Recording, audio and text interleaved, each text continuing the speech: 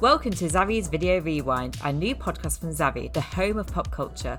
I'm your host, Emily Murray, and together we'll be digging into our video archives, discussing a wide range of cult classics, all of which have recently received or will be receiving a new release on disc.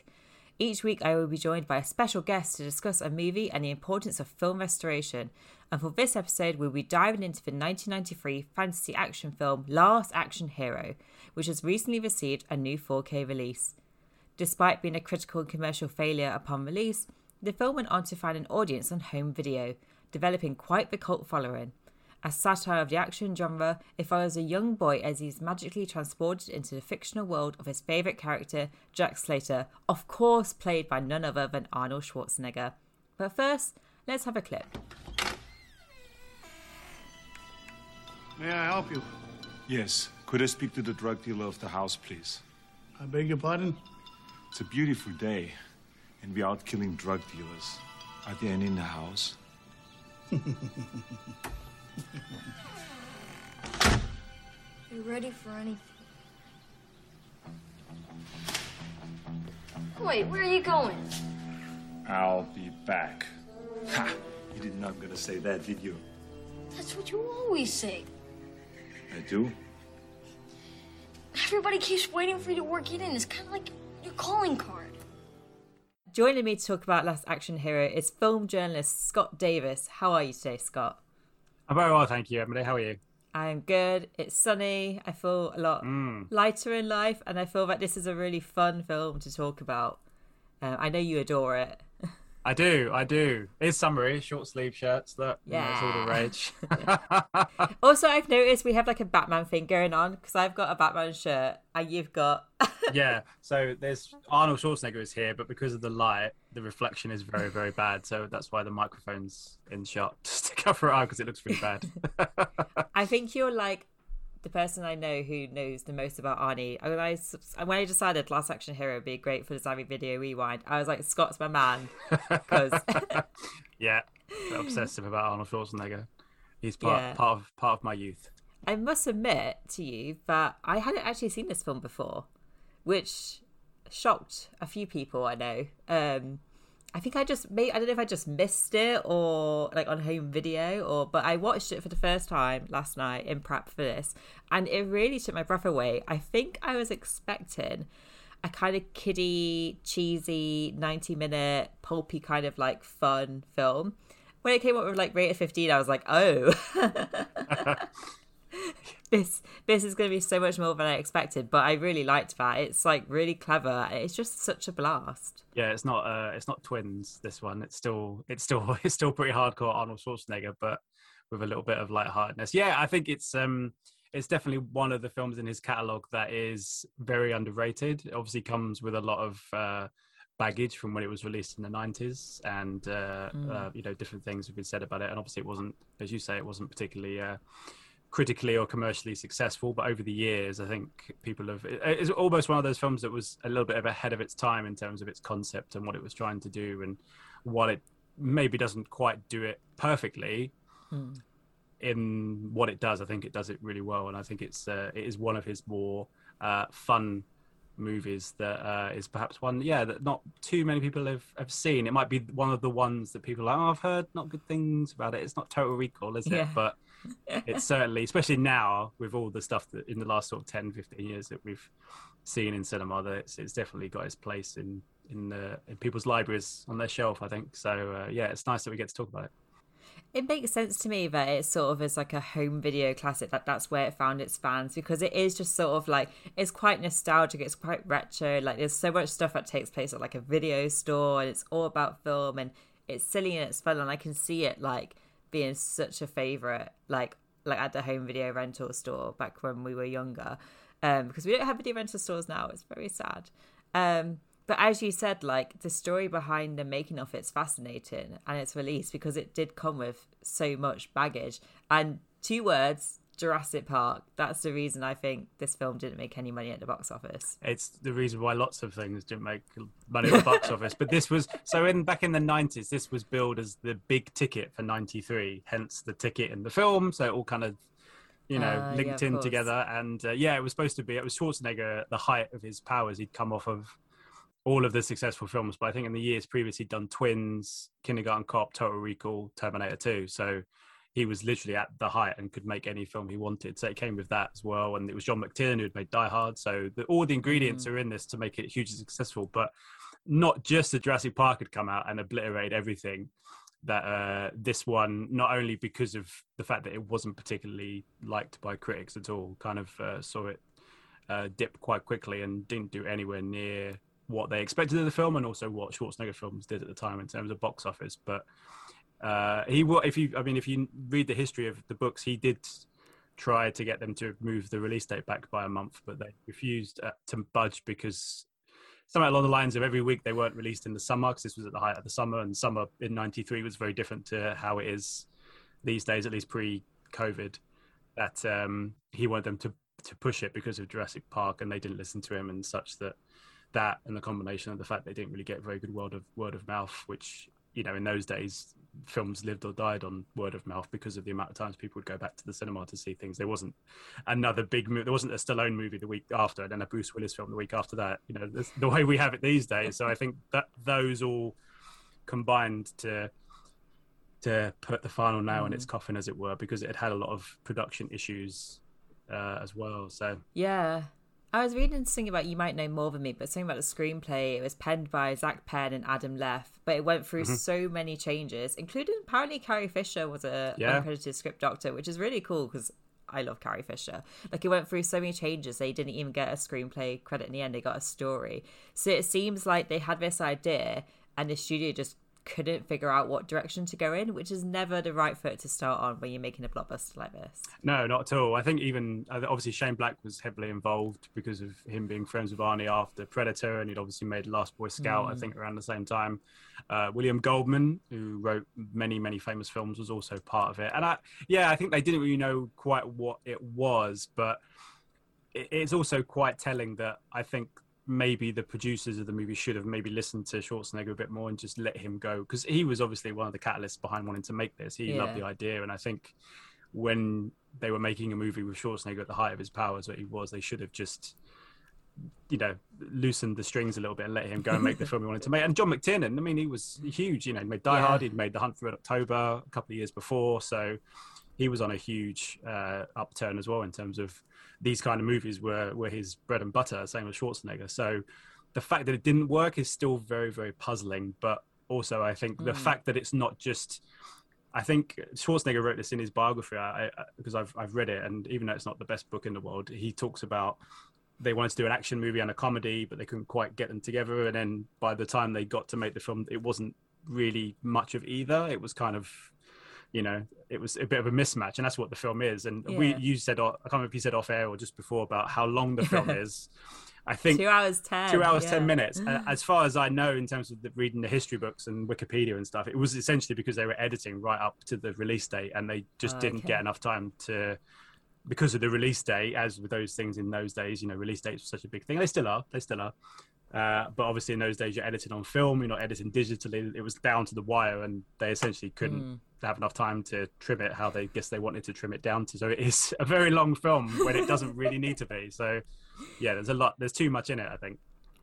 Yeah, I think, they could have streamlined it a bit more, but I obviously understand that they were down to the wire. But I do think that it's remarkable how well, like, it's not, as it is a bit too much at times, but it is remarkable how coherent it actually is, considering all the issues it faced. Like, I was shocked actually when I learned about the sort of development, how it went through the amount of scripts, because I don't think you can tell. I think the mismatch seems intentional in a way, and that's why I enjoyed it, because it's like, it's a whole mix of everything. Like, there's just so much in there. It's a shame, I suppose, that I think it made a loss of 26 million, which is insane, like, numbers to me.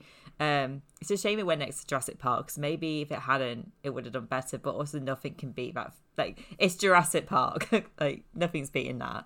Yeah, it's almost as if it wanted to be the film. If they'd had the time to do it, you would have released this first, because of Jurassic World being such a, not just a big deal in terms of what the story was about, but in terms of the leaps and bounds it did in terms of digital and the CGI, and what Spielberg and those guys, ILM, did with the look of it. Everybody wanted to go and see that film, you know. So I think if they'd have released it before, I'm not necessarily saying it would have done much better, but I think it would have maybe done a little bit better, maybe not.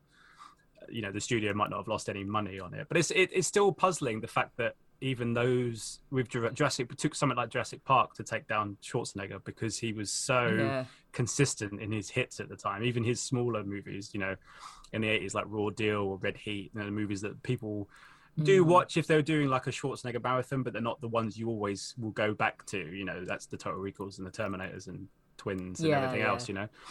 Still, his movies always made money, and this was the first. I think this was before his heart operation. This was his flop. This was the big flop of his career, because he didn't really have that many, really. I mean, you could argue Batman and Robin afterwards, but that, as much as he was in it, it was more the film itself was just terrible. After that, obviously very different. He hasn't been the same after his heart up, and obviously he did his politics, everything else. But I think in terms of at the height of his powers, people were so shocked that he had such a big flop on his hands, because at the time, I think Stallone had a few flops, Bruce Willis had a few flops, Van Damme he had a few flops, but then came back with Universal Soldier. So Schwarzenegger was, I think to a lot of people, he was almost untouchable, and this proved that he kind of wasn't. But then when you're up against dinosaurs, what do you do? What do you do? Exactly. I think it's really interesting you say that, because to me, this is peak Arnie, like in every aspect. And it is because he is parodying sort of the characters he plays, and so, which is why I'm shocked that like this was one of his big losses, because if it's peak Arnie, surely that sells. Surely it sells. Why do you think it's sort of then found an audience on home video? Because it has really grown since its box office release. Yeah, well, I think partly the Jurassic World thing is still, I think in terms of the box office, was evident, because I think people just didn't go to see this at all. So it was something that they still wanted to discover on video. Something that they missed in the cinema. Didn't really go. There wasn't the critical or the commercial acclaim for people to go back and see the movie. So I think there was always something with people when it came out on video was, I haven't seen this. We should give it a go. And I think maybe the way it tries to do it, what it's doing in terms of comedy and action, but also satirizing the action, satirizing Schwarzenegger and how his career had kind of done. And it was him doing it. People do parodies of things all the time, but the fact that Schwarzenegger himself is kind of self-referentially taking the mickey out of himself, which is what he's done more and more as the years have gone by. I think people will always I think there was something to be discovered there. And also I think Schwarzenegger, no matter what, his movies on video were always such a big deal for people. That's where a lot of his audience came from, especially in the early movies, and overseas as well.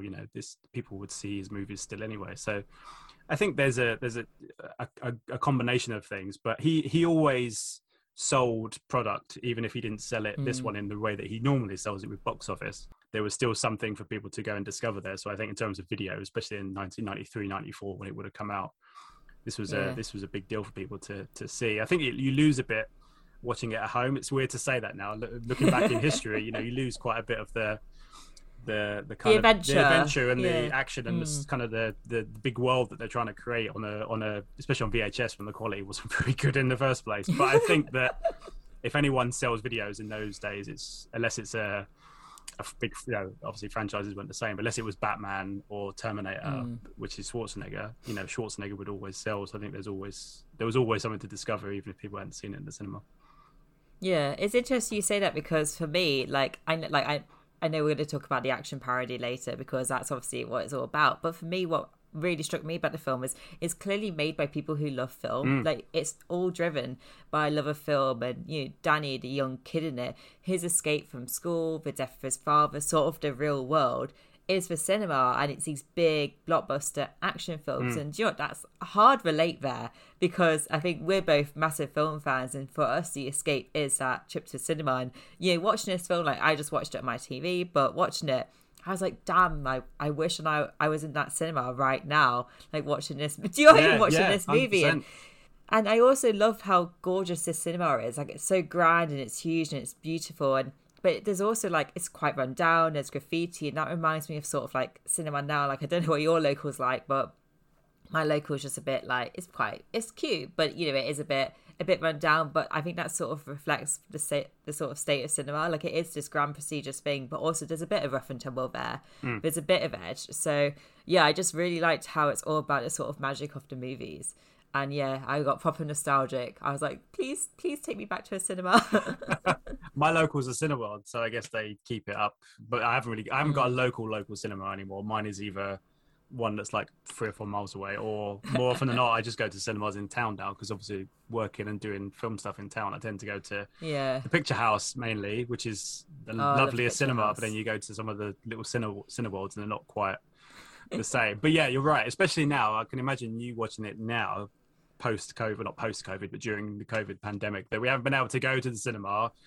You miss even the little things, like the smell of the popcorn and the sweets and just the ice cream and the little tickets. Yeah, you mean, you don't get tickets the same as we used to. I remember I used to go to my local Canon cinema, which then turned into ABC, and they used to give you the little red stubs. Oh yeah, little stubs. The £2, was it £1.50 for a ticket? We used to go to when we were teenagers, when we were allowed to actually go to the cinema by ourselves. And yeah, little red tickets. And that's the same with this. You get the ticket. You know, there's the excitement to. I always remember watching a documentary about Star Wars when I think it was the Phantom Menace came out, and there were guys going in and they were in the queue and they had their ticket, they're like holding it as if it's like the holy grail, you know. And people still to keep their tickets. You know, we live in an age now where I do, like, actually not anymore, but because I've got too many now. But I used to keep folders as a kid. I've still got mine. Yeah, I've got like 4. So I had like little cases that you'd get film for cameras in. I used to put all my stubs in there because they fit, because they're quite a good size, so I get like 2 lots. Yeah, the in. little cylinder ones. And I got some more back because my parents moved recently, so they've been digging out loads of old stuff from cupboards and lofts and things, and gave me loads of my stubs back from like 2004 when I used to go on my limited card like 3 times. But there's something about that you don't get now. People will just go with their phone, scan a little barcode, and then they're in, and that's it. Whereas when I was growing up and when you were growing up, you know, obviously a few years apart, but you still had that buzz of getting the ticket, and it had the name of the film on it and whatever you were going to see and all that kind of stuff. So I think this really captures the magic of cinema, both in terms of the film itself, but actually going to the cinema. And it's strange talking about it now, given that we haven't been I've been once to the cinema in over a year, which is just insane. And even that wasn't to the cinema, technically that was to a press screening. But apart from that, I've not been to the cinema. So it's a nice little nod to all of that, kind of the history of cinema, you know, going to the cinema and the buzz of going to see a movie and getting that little stub and being really excited to see what's going to be on the big screen. It's something I really enjoyed. Like this kid just loved films, and like his mum was like, you off school again? Were you at the pictures? It's like, yes. Yeah, again, hard relate. And also like I'm quite obsessed with projectionists. I think like I've done a few articles about before, and I just love that sort of the art of projectionists. And it's a lost art form today because everything's digital. And like projectionist Nick, what a guy that guy is. He's like the hero of this, obviously not, but he's one of my heroes of this film. Like he's just loves the movies. He loves how much Danny loves the movies. And yeah, again, it's what you said. It's like watching it today when cinema has changed so much since '93. Like it just made me so nostalgic for that big screen, old fashioned experience. And yeah, that's what really like I really took away from Last Action Heroes. Obviously the action parody stuff's great, we'll talk about that now, but that love of film as well, it's clearly made with so much heart. Yeah, 100%. I think it's strange that to talk about it being such a flop, in the sense that it does a lot of the things he wants to do quite well, particularly that element of it, which is the love of cinema. I mean, you know, there's so many of the big stars that love cinema. You know, if you listen to Tom Cruise, he watches a film or tries to watch a film a week. I mean, it's just madness. And Schwarzenegger always loved obviously Schwarzenegger's a bit, we won't go into detail here, but he's very much a star, and he does certain things that stars do, but he loves the buzz of showing his films. He loves the buzz of going into cinemas to see audiences going to watch his movies. Of course, it feeds his ego because he is Schwarzenegger, but you would when you're Schwarzenegger, that's what they do. But I think the great thing about it is also, I love the fact that Schwarzenegger is such a good sport with this and subsequent things that he's done, in the sense of he knows that he's a little bit of an outsider, but he embraces all of that stuff. I think that's what makes him apart from all the other action stars, in that he kind of knew after a while that he wasn't going to be able to do the same stuff over and over, and didn't want to, you know, wanted to go and do comedy stuff. And then when I don't think he'd have made a film like Last Action Hero had Twins and Kindergarten Cop not been such massive successes. I mean, Twins was such a huge deal, and he made so much money off of that, and people didn't want to put him in comedies. And all of a sudden everyone's like, oh, maybe we could do comedies with you instead. And then this maybe tried to have its cake and eat it too, and by trying to do both, and maybe you know, what they were trying to do initially kind of got lost in, obviously, as with most things with cinema, is trying to make as much money as possible, and, you know, trying to balance those two things just got away from it. But I like all of the elements of the cinema stuff. I think it's a great little look at why we love movies from different sides. I mean, not everybody loves Schwarzenegger movies. There's people out there who can't stand Arnold Schwarzenegger for whatever reasons. Who are these people? I don't know them. But they do. But yeah, I think this is, you know, this was at the height of his career and trying to do something a little bit different, and it didn't quite work. But actually, when you look back at it now, you're kind of puzzled really as to why it didn't quite work. But again, you're dealing with dinosaurs that are 60 feet tall or whatever. None of us will survive, unless you're Jeff Goldblum. He survived.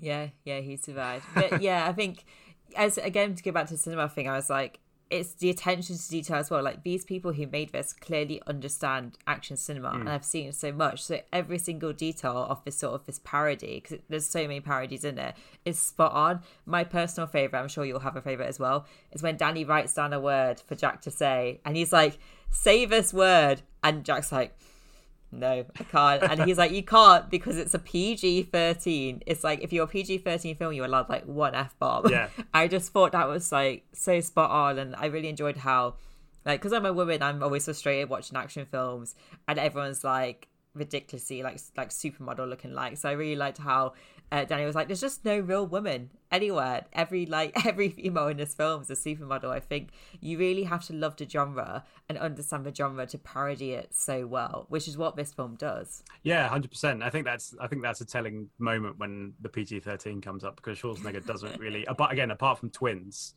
there wasn't really a PG thing, because people forget Kindergarten Cop is a hard R-rated comedy. Yeah, it's not really it's about kids, and the comedy comes from being around kids. But the bottom line is he's trying to take down a murderous drug dealer, you know, and it's an R-rated. Yeah. It's only because in the years since ITV2 edited it down so much that it became a family-friendly movie. I remember watching that for the first time, and that's again to kind of feeds into the joke of all of that, in that this isn't Kindergarten Cop. What's going on here? They've cut out all of the big swears and the big action scenes, and they cut out the bit where the ferret eats the woman, nabs the aunt, the grandma on the neck and stuff like that.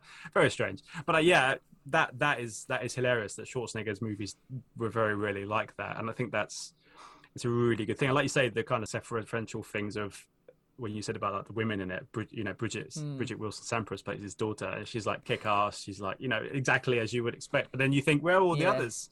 Where are all the other women apart from all of these blokes? It's just typical. But it's part of the poking the fun at the fact that part of the joke. That's part of it. Yeah, but there's so much fun. I think my favorite thing has always been the video store / police office thing. So you go in and Danny DeVito walks out, and then Sharon Stone walks out as Catherine Jamil from Basic Instinct. They go to the video shop and in that iconic suit. Yeah, and then they go to the video shop, and Stallone's the star of Terminator 2 and all those kind of things. I quite like that, because it must have been it's so funny. A funny thing to just say. Well, if we put you in a movie and you're Jack Slater, but you're Schwarzenegger, we can't really put Schwarzenegger in that world. So, and then they just thought, we'll just make everybody else it. So Stallone could be in Terminator, and Danny DeVito walks out. I love the Sharon Stone bit, and there's animated things as well, isn't there? There's the Whiskers, the animated cat. Yeah, that's like it. The animated characters and stuff like that. And then you've got the gruff, like police chief, who's always like shouting at him and saying things, and he just doesn't care, and he flips desks and breaks doors and all those kind of things. So I like that aspect to it. I think that's quite ingenious. And again, it's very much before a lot of stuff that we see modern day, where these things do these things, and we're part of, you know, we have the biggest franchise in the world is about being connected, and about all these things kind of not self-parodying in the same way, but they're all aware of each other, you know, see Doctor Strange and Spider-Man together and all those kind of things. So I think it's much more part of this time than it was part of the time before in the 90s. It was a little bit ahead of its time, I think. Yeah, no, I agree. And I don't think it's too much parody. I think it's the right level. As you said, it's very self-aware, and it's just the little details. And what I really liked about it is you've got like Jack Slater, this big sort of like, he's like all things masculine, and it's like, say the film's saying that, do you know what, that's actually not the idol you should be looking up to, because it's fake, it's not real, he's fictional. And the Jack, I know Jack's still a fictional character, but the Jack at the end is very different to the Jack at the start. And the Jack at the end, he's been exposed to the real world and he's sort of learned to be a bit more sensitive. And I like his conversations with Danny and Irene, his mother. And it's like, that's the Jack actually these kids should be idolized. And I thought that was quite interesting, sort of how I looked at that sort of masculine figure as well. Yeah, for sure. And I think over time, particularly, in the 90s was a very different time in terms of economically and politically, in terms of it was pre 9/11. And obviously 9/11 changed a lot of things in terms of, the heroes that we see on screen aren't larger than life in the same way anymore. One of the big first heroes out of 9/11 was someone like Jack Bauer in 24, where he's dealing with real things and he's a real person and he's dealing with real emotions. Yeah. And it kind of, you're right. It kind of puts there's almost like a fairground attraction-esque look to something like Schwarzenegger, where he is larger than life, and he's like, you don't want to have too much of Schwarzenegger, because that kind of feeds into the fact that you're in a fake world. The Schwarzeneggers that exist particularly now aren't like that. They're the soldiers and the all the guys that give their time to go to fight all these wars all over the place. And now we look at the frontliners of the NHS and all that kind of stuff, whereas this big 6'5" Austrian oak of a man, there's people out there, don't get me wrong. I mean, the Rock is obviously the only real equivalent we have these days, but if you ask most people about action stars, the biggest action star that we have now is like 5'8" and quite slender, and doesn't really do the same as Schwarzenegger. I mean obviously Tom Cruise is Ethan Hunt mainly, but I think obviously, as you say, that feeds into the Schwarzenegger brand.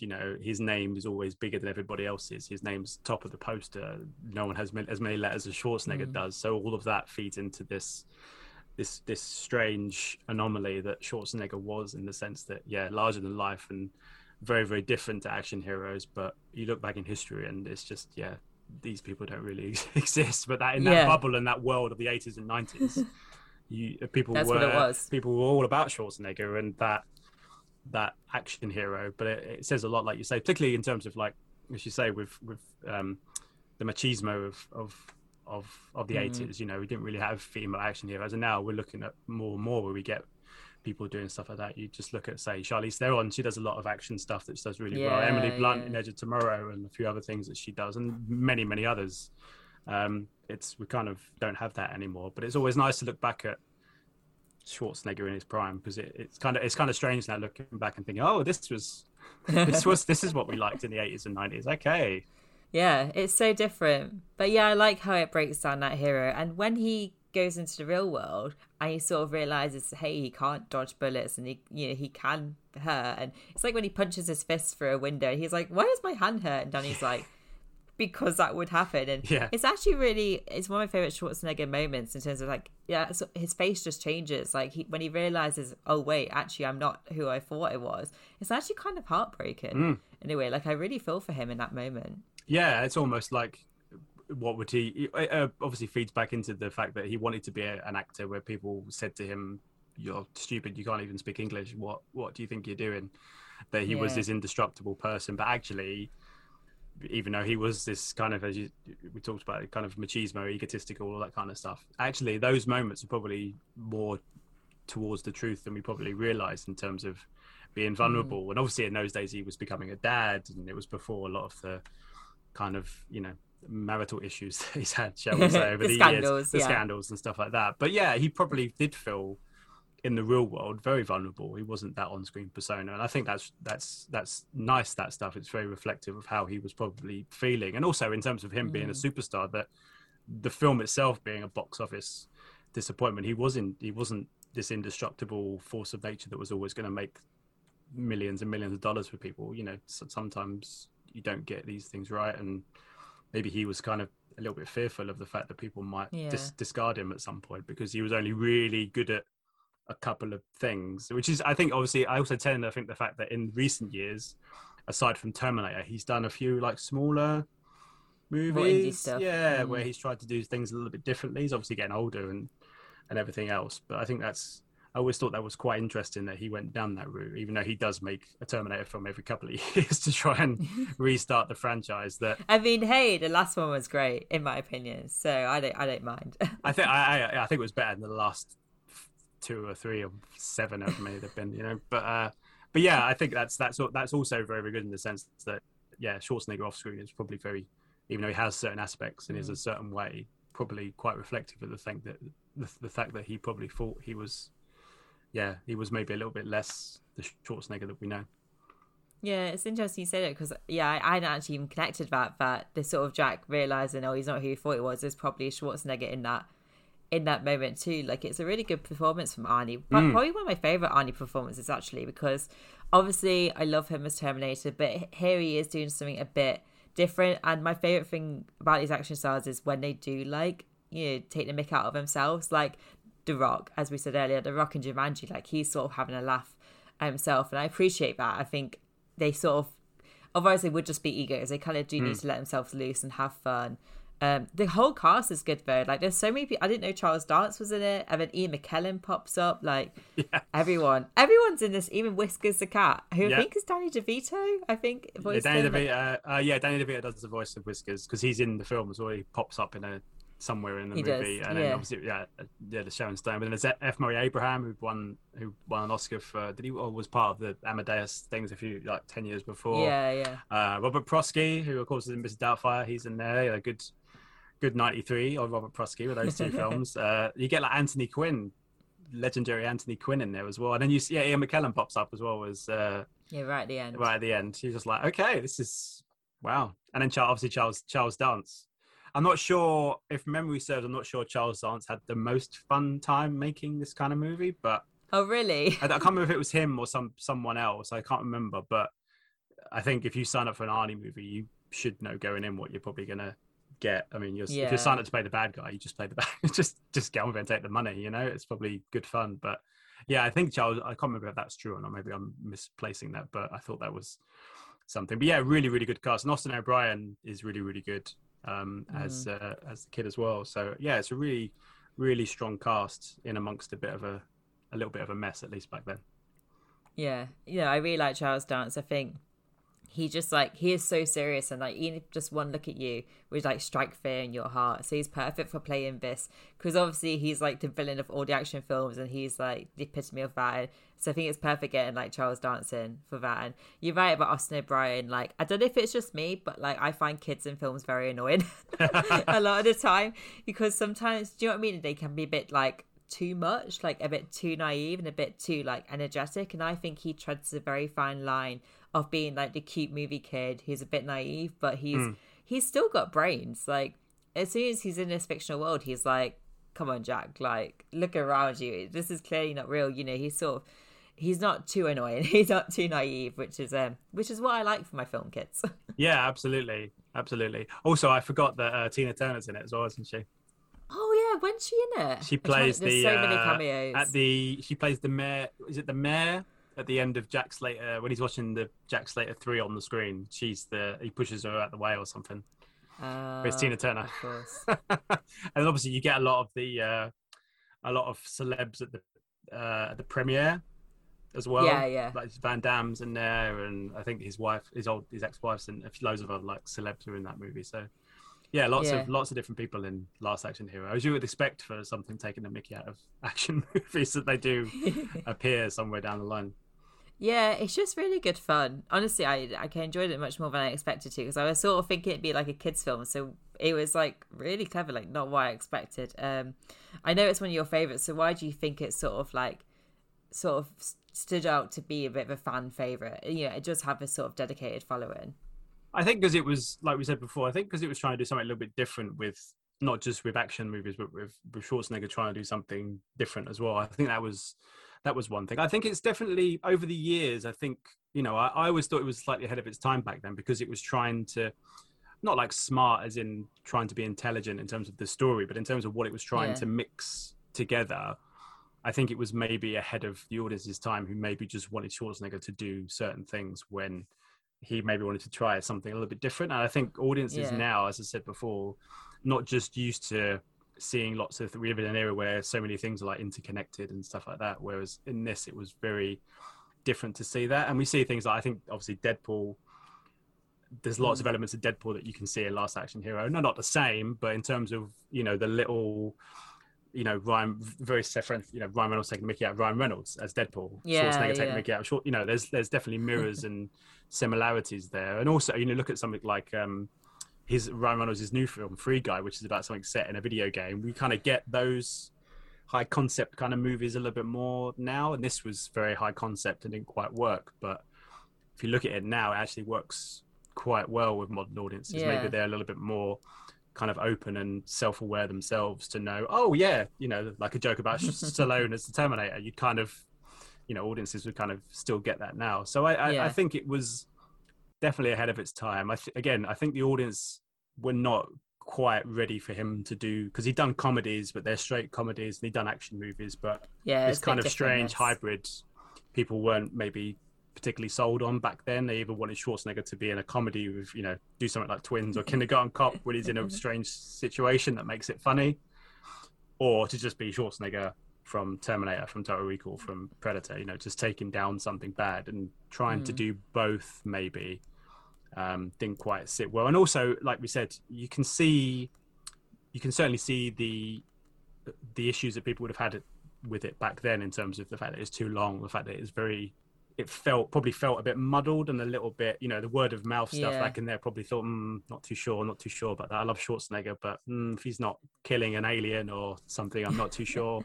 Whereas now, I think people have now gone back to it and gone, oh, okay, this has got a little bit more about it than people actually realized. It is very smart for what it's trying to do. It is very funny as well, and it has a lot of it has all the ingredients. It has the Schwarzenegger doing Schwarzenegger stuff and really taking Mickey out of himself, which is great. I love the scene where he says, I'll be back, and he says, oh, I bet you didn't know I was going to say that, and the kid's like, that's exactly what you say that all the time.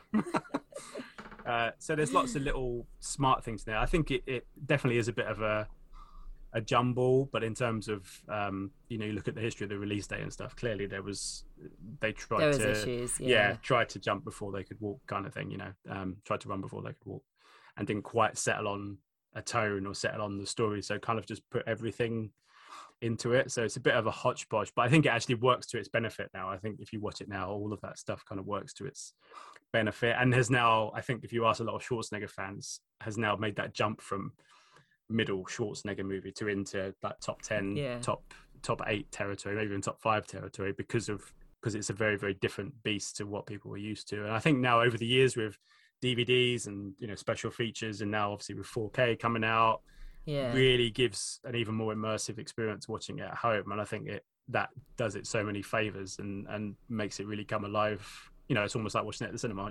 Makes everything that's good about it work really, really well. So I think it's nice that people are still going back to it, because when it first came out, people didn't seem to want to see it at all. I know, which is such a shame, because it is really interesting. I mean, and also a lot of fun. Like, I really enjoyed watching it, and as you sort of said, Fer, like, the whole reason we're doing this podcast is sort of celebrating these re-releases and remasters. Like, every year there's new films being remastered for 4K, or there's new cuts. Like, there was the Godfather cut and the Apocalypse Now final cut, and Last Action Heroes, one in a line of many movies that are being remastered for 4K. And it's what you just said there. Like, I think it's really important that we sort of show support for these re-releases, because it helps new audiences find films like Last Action Hero, which might have got lost in the mix back in 93. And it's what you said, like, audience appetite changes throughout the decades as well. So I think, it was ahead of its time. So now, having a new release in 2021 on gorgeous 4K, it allows new people to find it and, sort of appreciate it. Yeah, it's also got a really ace poster, the drawn poster of him coming out, Schwarzenegger flying out of the cinema screen. I think is such an awesome image. That's I don't know if that's on the release or if it's on the steel. One of those. It's on our steelbook. Yeah, on the steelbook. There we go. Such a great poster. Back in the day when posters weren't done on Photoshop, it's a nice. Someone's drawn it. Someone's actually. I think it might be Drew Struzan actually. I can't remember. But it sounds about right. Yeah. Back in the day where posters were drawn, you could see someone actually drawing these original concepts to try and sell the movie. So I love that about it. Whereas nowadays you see all these re-releases and you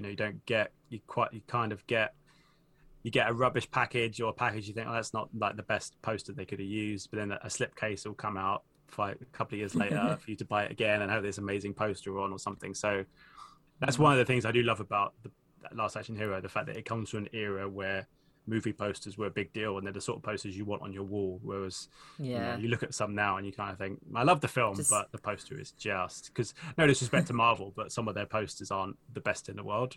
Photoshopped faces, especially the Spider-Man ones. Yeah. Whereas, back in the day, you used to get these amazing drawn posters or simple images, like talking about Jurassic Park. The image of Jurassic Park is so simple, you don't have to put anything else on the poster. The same with like the Batman logo when it came out a few years before. You just put the logo and that's it, you sell it. Whereas now, lots of heads, lots of photoshops, lots of strange things. But again, you don't really need to put efforts into a poster to sell Avengers Endgame. It just sells itself, And I suppose with Last Action Hero, like back in the day when you had video rental stores, like you need a strong poster to get people's attention to rent it. And I think this is actually one of the perfect movies to have, like, to feature on this podcast and also be remastered because of the whole sort of nostalgic sort of video rental element of it. And as you said, like, it's sort of the whole look of the new release, like our Zavvi exclusive steelbook is that really gorgeous poster. And it makes me want to, if I was in the store, I'd see that, I'd be like, yep, that looks interesting, I'll pick that up. Yeah, and also in those days, that's from an era when videos came out when you had all the video nasties. But the reason those covers were so gory and everything else, because that was the way they would sell the film. There was no trailers weren't the same back then, and adverts on TV weren't the same back then. So to put a lot of those video nasty films got in trouble because of those images, But yeah, I miss the fact of going into a video store and seeing those posters, whether it's this or Back to the Future, seeing the poster for that, or seeing the poster for Terminator, or seeing the poster for Willow, or all the other things in between. There's that nostalgia element makes it so special, and I think you lose a bit of that if you don't get a release that doesn't have those posters on, if it's like a new version, but unless it's a really, really good one. For example, at the time we're recording this, they've just announced that Basic Instinct's coming back out, and they've commissioned a which ties to this as well. Really lovely new poster that they've made, which looks amazing. But sometimes you get them and you think, could have done. There's one specific that links to Schwarzenegger I won't go into, but there's one where I see it every day and I'm just like, shame, that's not very good. But yeah, it harks back to that nostalgia. So I think it's nice to see that element still brought forward, even though we're dealing with different 4Ks and Blu-ray and stuff now. It harks back to that VHS age, which I used to love. Yeah, same. I do have one final question for you, which is the most controversial part of the podcast, because I'm obsessed with how people organize their DVD shelf. I swear it trends on Twitter like once a month because people like feel really passionate about how they organize their shelf of like DVDs, Blu-rays, 4Ks. So Scott Davis, I want to know, how do you organize yours? Alphabetical. That's the correct answer. Well, for me, it's the correct answer. I do have them slightly separated though. So I have my TV stuff and so I have my films A to Z, then I have a TV A to Z, and then I have a stand-up / I've got a few Saturday Night Live DVDs of like Steve Martin and Robin Williams. So they're in that kind of comedy section, but always alphabetized. And that is the way of it, and that is the correct way. And I get into so many arguments with people at work about the order of certain things, how they should be. But yeah, I can't see any other way of doing it. The only way I might have done it and might do in the future is I'm starting to try and collect a lot of old films DVDs. I was thinking about just having like a pre-70s era of cinema alphabetized, but there's no other way. I know the obvious difference would be people have their MCU movies, for example, together. I have that. That's okay, but then when you start doing other things, you get into a territory that you shouldn't be allowed back from. I'll be honest with you. It's the alphabet. Where do you put your numbers is the question. Where do you put your numbers? I put the numbers at the start, because to me it'd be like 0, 1, etc., 2001 Space Odyssey, and then it starts with the A's. That's where we differ, you see. Do you put it at the end? No, I would have it under if you spelt out the word. So 2001 TW. Oh, interesting. I've never. So alphabetized completely. So the numbers go in with the A to Z, which is how it should be. But I think that's correct. So yeah, my numbers are in the mix through their spelling rather than the numerical value. Yeah. There's some crazy cats out there who sort by color, and I'm like, how would you find a film? Yeah. If you like, it would just be sort of random selection. So obviously, Last Action Hero is we're not sorting it by color. It's L goes in the L's. Yeah, I did used to have a Steve Martin section because he had so many films, but I did away with that because then my brain went, well, then you should have a Schwarzenegger section, you should have a Hitchcock, and it just gets too muddly. So no, it just alphabetized. Because like you say, if I want to watch Last Action Hero, where's my L? There it is. Whereas if it's going by the color, you'd be like, oh, what color is it? Which version did I buy? Because the other versions might be different colors. Exactly. I'm confused. Yeah. We could be watching it by now. All this time you're taking to find it. No, I know. It is, yeah. It's like I'm really looking forward to asking people because I'm sure someone will come on and not do it by the alphabet, and it will rile me up. Yeah, there's other contentious things like Prometheus. People will have Prometheus under P, and I'm like, no, it's part of it's Alien. Alien. Put it under A for Alien. But yeah, colors. Some people do it chronologically, don't they? Like I always remember the scene in High Fidelity when he takes his record collection out and he's doing it autobiographically or something. I'm like, I could never. I couldn't remember the dates to sort of know. No, I'm not got that kind of brain.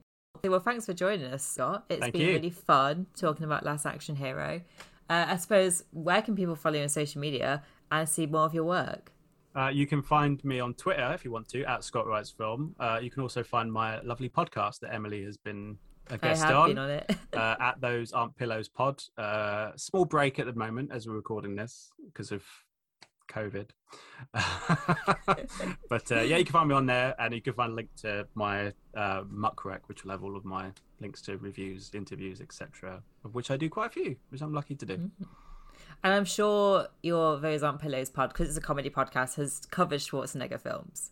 Have we done Schwarzenegger yet? I don't think we have. You must have done. No, I don't think we have yet. Ooh, Twins will make an appearance. Yeah, Twins and Kindergarten Cop will be on the agenda. In fact, that's it. We could do a Schwarzenegger double bill now. You've put the idea in my head. But no, I don't think I've done a Schwarzenegger yet. The new episode is 2 80s movies, 2 classics. But after that, I haven't really thought that far ahead yet because the last week has been a bit of a blur for me with different things, But if you want to go and check the podcast out, you can. Yes, go give Scott a follow and go give Scott a listen. Well, thanks again for joining us. It was really fun. I had a lot of fun. I'm glad that I got to see this film. I'm glad that we got to speak about it as well. I'm glad. I want to write lots of things about this film because it's primed for rediscovery, I think. It's one that definitely more people should see. I think, as I say, I think it would go down a storm with modern audiences if you were to show it again. Maybe the Prince Charles will show it for people to see. Yeah, I mean, hopefully with this 4K release, maybe they'll do a new release in cinemas as well. But I think that hopefully the 4K release, people will spot it and see it as well. That's my hope, because I think, as you said, it's very underappreciated. 100%. Yeah, go and see it if you haven't seen it. It's great fun.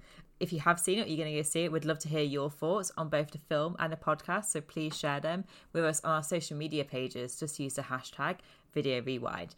On Twitter, we are at Zavvi. On Facebook, we are at Zavvi Online. And over on Instagram, you can find us at Zavvi UK. We also upload our podcast to YouTube in video form. So if you want to see our lovely faces, well, I think lovely faces, Scott's lovely face, talking about Last Action Hero. Both lovely faces, come on. Oh, thank you, Scott. You can check that out. Our channel is Zavvi. And don't forget to subscribe to the podcast on the platform of your choice so that you never miss an episode. And please give us a rating and review. It really helps us out, and we love to hear your feedback. If there's a film you'd like us to discuss, something which has had a new release or has got an upcoming release, just let us know on social media using the hashtag Video Rewind. Thanks, Scott, for joining us today. It's been a pleasure. And thanks, everyone, for listening. This was Zavvi's Video Rewind, and I'll see you in the next one.